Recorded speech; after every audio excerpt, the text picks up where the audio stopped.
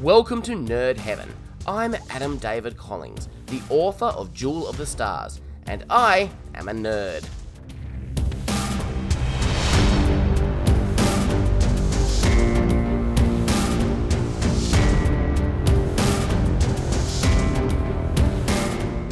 This is episode 52 of the podcast. Today, we're talking about Stargate Universe Air Part 3. There's been a lot going on in the nerd world lately that I want to mention.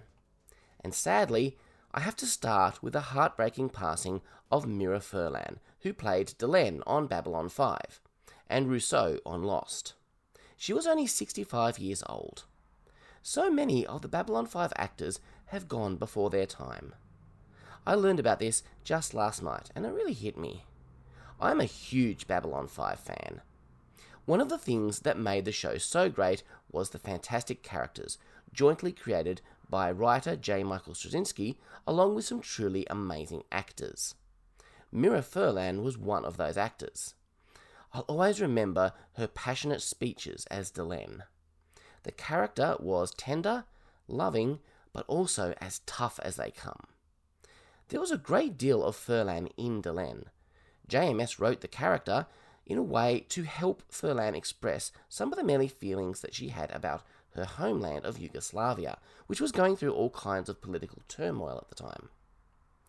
My condolences go out to her husband, her family, and all of those who loved her, which definitely includes her Babylon 5 family. In happier news, I want to acknowledge Sir Patrick Stewart for winning the Critics' Choice Super Award for Best Actor in a Science Fiction Fantasy Series for his role on Star Trek Picard. And just a reminder that Star Trek Lower Decks is finally available to watch legally and ethically outside of North America. All 10 episodes are streaming on Amazon Prime Video. While I've had most of the big moments of the series spoiled, I'm still enjoying going through and watching the episodes for myself. And for those of you watching this podcast on YouTube, just a reminder that I recorded the bulk of this episode before I decided to do live action video for the YouTube version, so you won't be seeing my face as I discuss the show. All back to normal next time. The description on Gateworld reads, Lieutenant Scott leads a team to a desert planet to locate a mineral capable of fixing Destiny's life support system. Chloe visits her mother on Earth. This episode was written by Brad Wright and Robert C. Cooper, and it was directed by Andy Makita, and it first aired on the 9th of October 2009.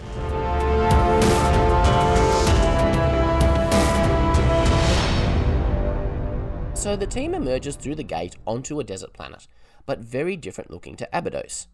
This is clearly a location shot, and looks so much better than anything they did on SG-1.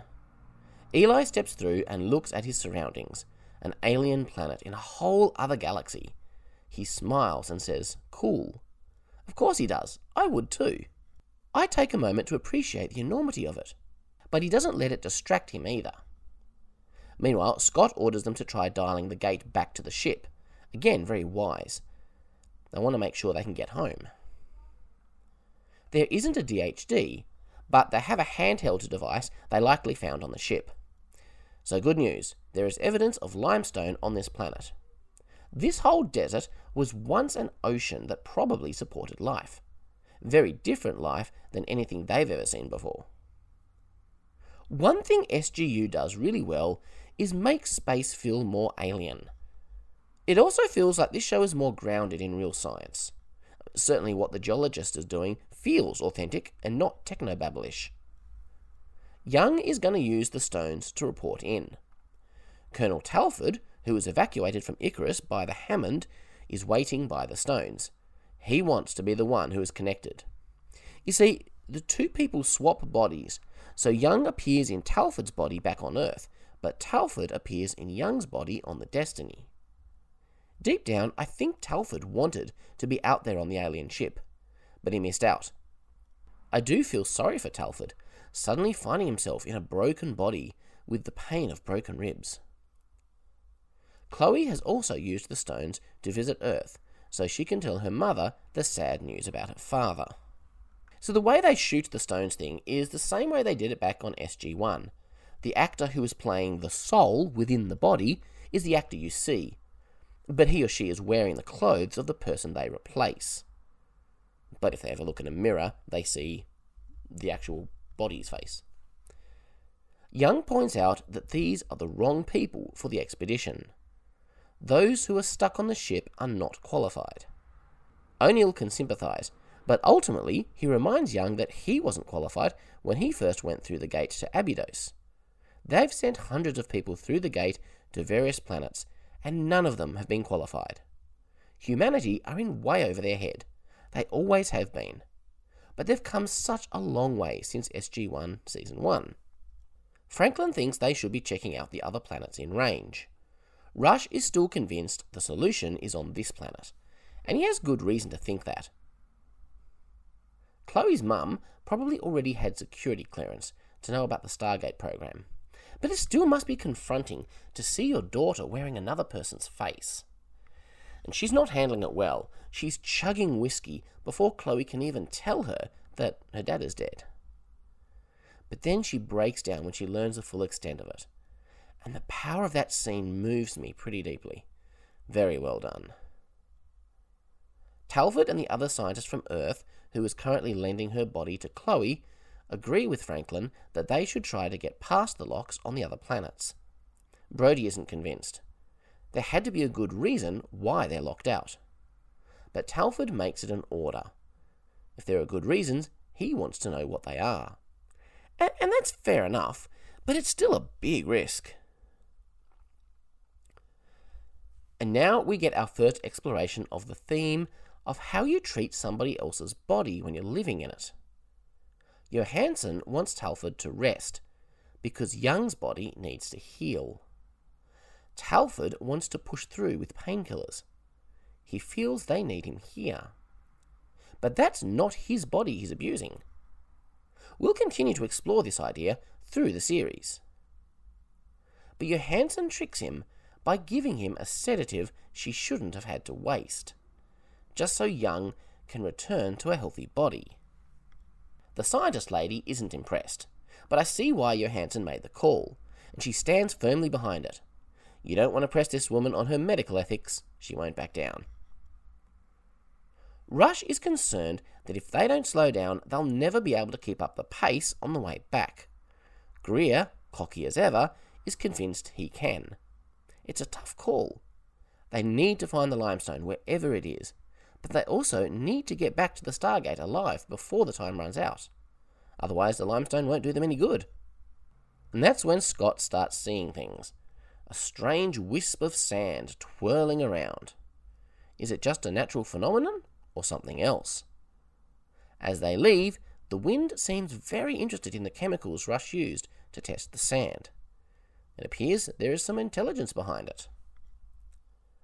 Both teams keep testing and keep failing. And that's when the second team decide to mutiny. Franklin has found an override to allow them to dial the other planets in range. Even Palmer is agreeing with Franklin now. They make a couple of reasonable points to consider, but they're still stupid and wrong. Rush, on the other hand, is smart enough to know he can't go on any further, so he tells Scott to go on without him. And Scott is still seeing the swirling wind. But can he be sure he's not losing his mind due to heat and dehydration? He tests it by pouring some water and watching the wind go investigate the water. But then he sees a human face in the sand. He knows that can't be real. There's a nice character scene as Rush and Greer confront a few prejudices that they have about each other. Rush assumes Greer is poor, and Greer assumes Rush is rich. It seems Rush is right, but Greer is wrong. Franklin has managed to open the gate. They're going to take the remote control, stranding everyone else on the planet. Palmer and the soldier go through, but Greer arrives in time to shoot Franklin. They're halfway through the countdown. If Scott hasn't turned back by now, he'll never make it to the gate before Destiny jumps away. Only problem is, he hasn't turned back. He's still looking for limestone. And now a priest is following Scott around the desert. And we get another little moment of humour when Eli says, "I have a gun." Young is back on the ship, and Rush has taken Franklin back to Destiny for medical treatment. So we get a flashback. Scott is in a church, crying and confessing his failure to the priest. Scott's parents died in a car crash when he was only 4, and he was raised by this priest, who drank himself to death when Scott was just 16. Scott thought that he had a religious calling, but he's gotten a girl pregnant, and she's not going to have the baby. He feels that he has failed God. I'm not sure why exactly the wind creature chose this memory to make Scott relive, but maybe it's a way of encouraging him not to give up, showing him that life can go on, even after mistakes. Anyway, it stirs up the sand, making some water bubbles up to wake Scott. He sees the limestone, tests it, and it's good! He's found what they need. Now he just needs to collect it and get back to the ship. Eli can't make contact with Palmer and the soldier. We'll never hear from them again. They're gone. Whatever danger existed on that planet, it's taken them. It seems Destiny was right to lock out the planet after all. I kind of like the way they did this. It would have been interesting to see them meet their demise, but there's something mysterious about just never knowing. For all his faults, Greer is very loyal. He's not going to leave Scott out there on his own. He goes back for him. How he has the physical stamina for what he does in this episode is beyond me. He ends up walking this distance 4 times. But I'm not sure it really adds up. I mean, it took half of the countdown just for Scott to get not as far as he's walked. Now, Greer walked most of that way, and then walked back to the gate with Rush, and then walked all the way, the entire distance that Scott has gone, and then all the way back again. But anyway, 3 minutes on the clock, and Scott and Greer are still not back. The rescue team have given up and returned to the ship. No point all of them getting stranded on the planet too. Eli can see them on the scanner, but they're not quite going to make it. This is a really tense climax. They build up some great tension. Rush had a brilliant idea. He tells Eli to stick his hand into the vent horizon of the wormhole. That should prevent it from closing, and hopefully Destiny from leaving. And that's how the stargates in the Milky Way work, but these are older gates. Will it just chop off his arm? The timer runs out, and the gate is still open. They make it through. What a moment! We hear a contemporary song play as we see them repair the CO2 scrubbers with a lime. The air begins to flow, and we see the relief on everyone's faces as they start to breathe properly again. Chloe brings Scott some water. They share some of their mutual pain. Now, I was all set up to talk about how Scott takes advantage of Chloe, how he uses her pain as an excuse to get her into bed. I could have sworn there was a scene at the end of this episode where they have sex, but it's not there. We leave them sitting and talking. Let's face it, in his condition, Scott's not up for anything physical right now anyway. So I suppose I'll have to leave the discussion of that for when it actually happens, probably in the next episode. It'll be interesting to see if my opinions of their relationship changes. Anyway, the final shot shows some kind of alien shuttle that was docked with Destiny lift off and fly away. Ooh, very intriguing. And notice that we really don't find out what the swirling sand thing was on the planet. That just remains a mystery. And to be honest, I don't think they ever come back and address that during the next 2 seasons. I'm sure the writers had plans that they were laying the seed for something that would probably happen in much later seasons, maybe even the final season, who knows. But yeah, maybe we'll still find out one day. They are planning... Brad Wright is working on a new Stargate show at the time of recording. Still nothing set in stone at this point, but he has said that if he gets a new show off the ground, he has plans to address kind of wrapping up what's happened with Destiny, which is awesome news. Anyway, that was Air Part 3. I love this 3-part pilot.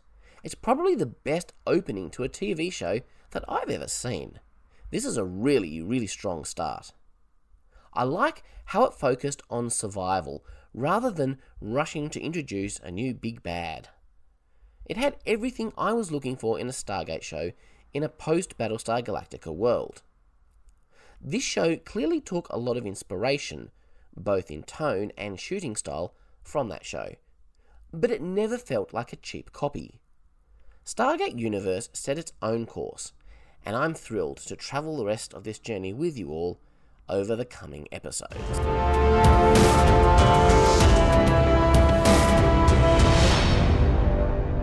So we're now done with the extended pilot and can launch into the rest of Season 1. I first saw Air Parts 1, 2 and 3 on a DVD, which I bought long before the show started airing in Australia. So for me, there was a big gap between this and the next episode. Nerd Heaven is officially back on a fortnightly schedule. That means there will be no episode next week, but I'll be back on the 8th of February to talk about the episode Darkness. There's plenty more great stuff to come, so I hope you'll join me for it. Until then, have a great 2 weeks. Live long and prosper. Make it so.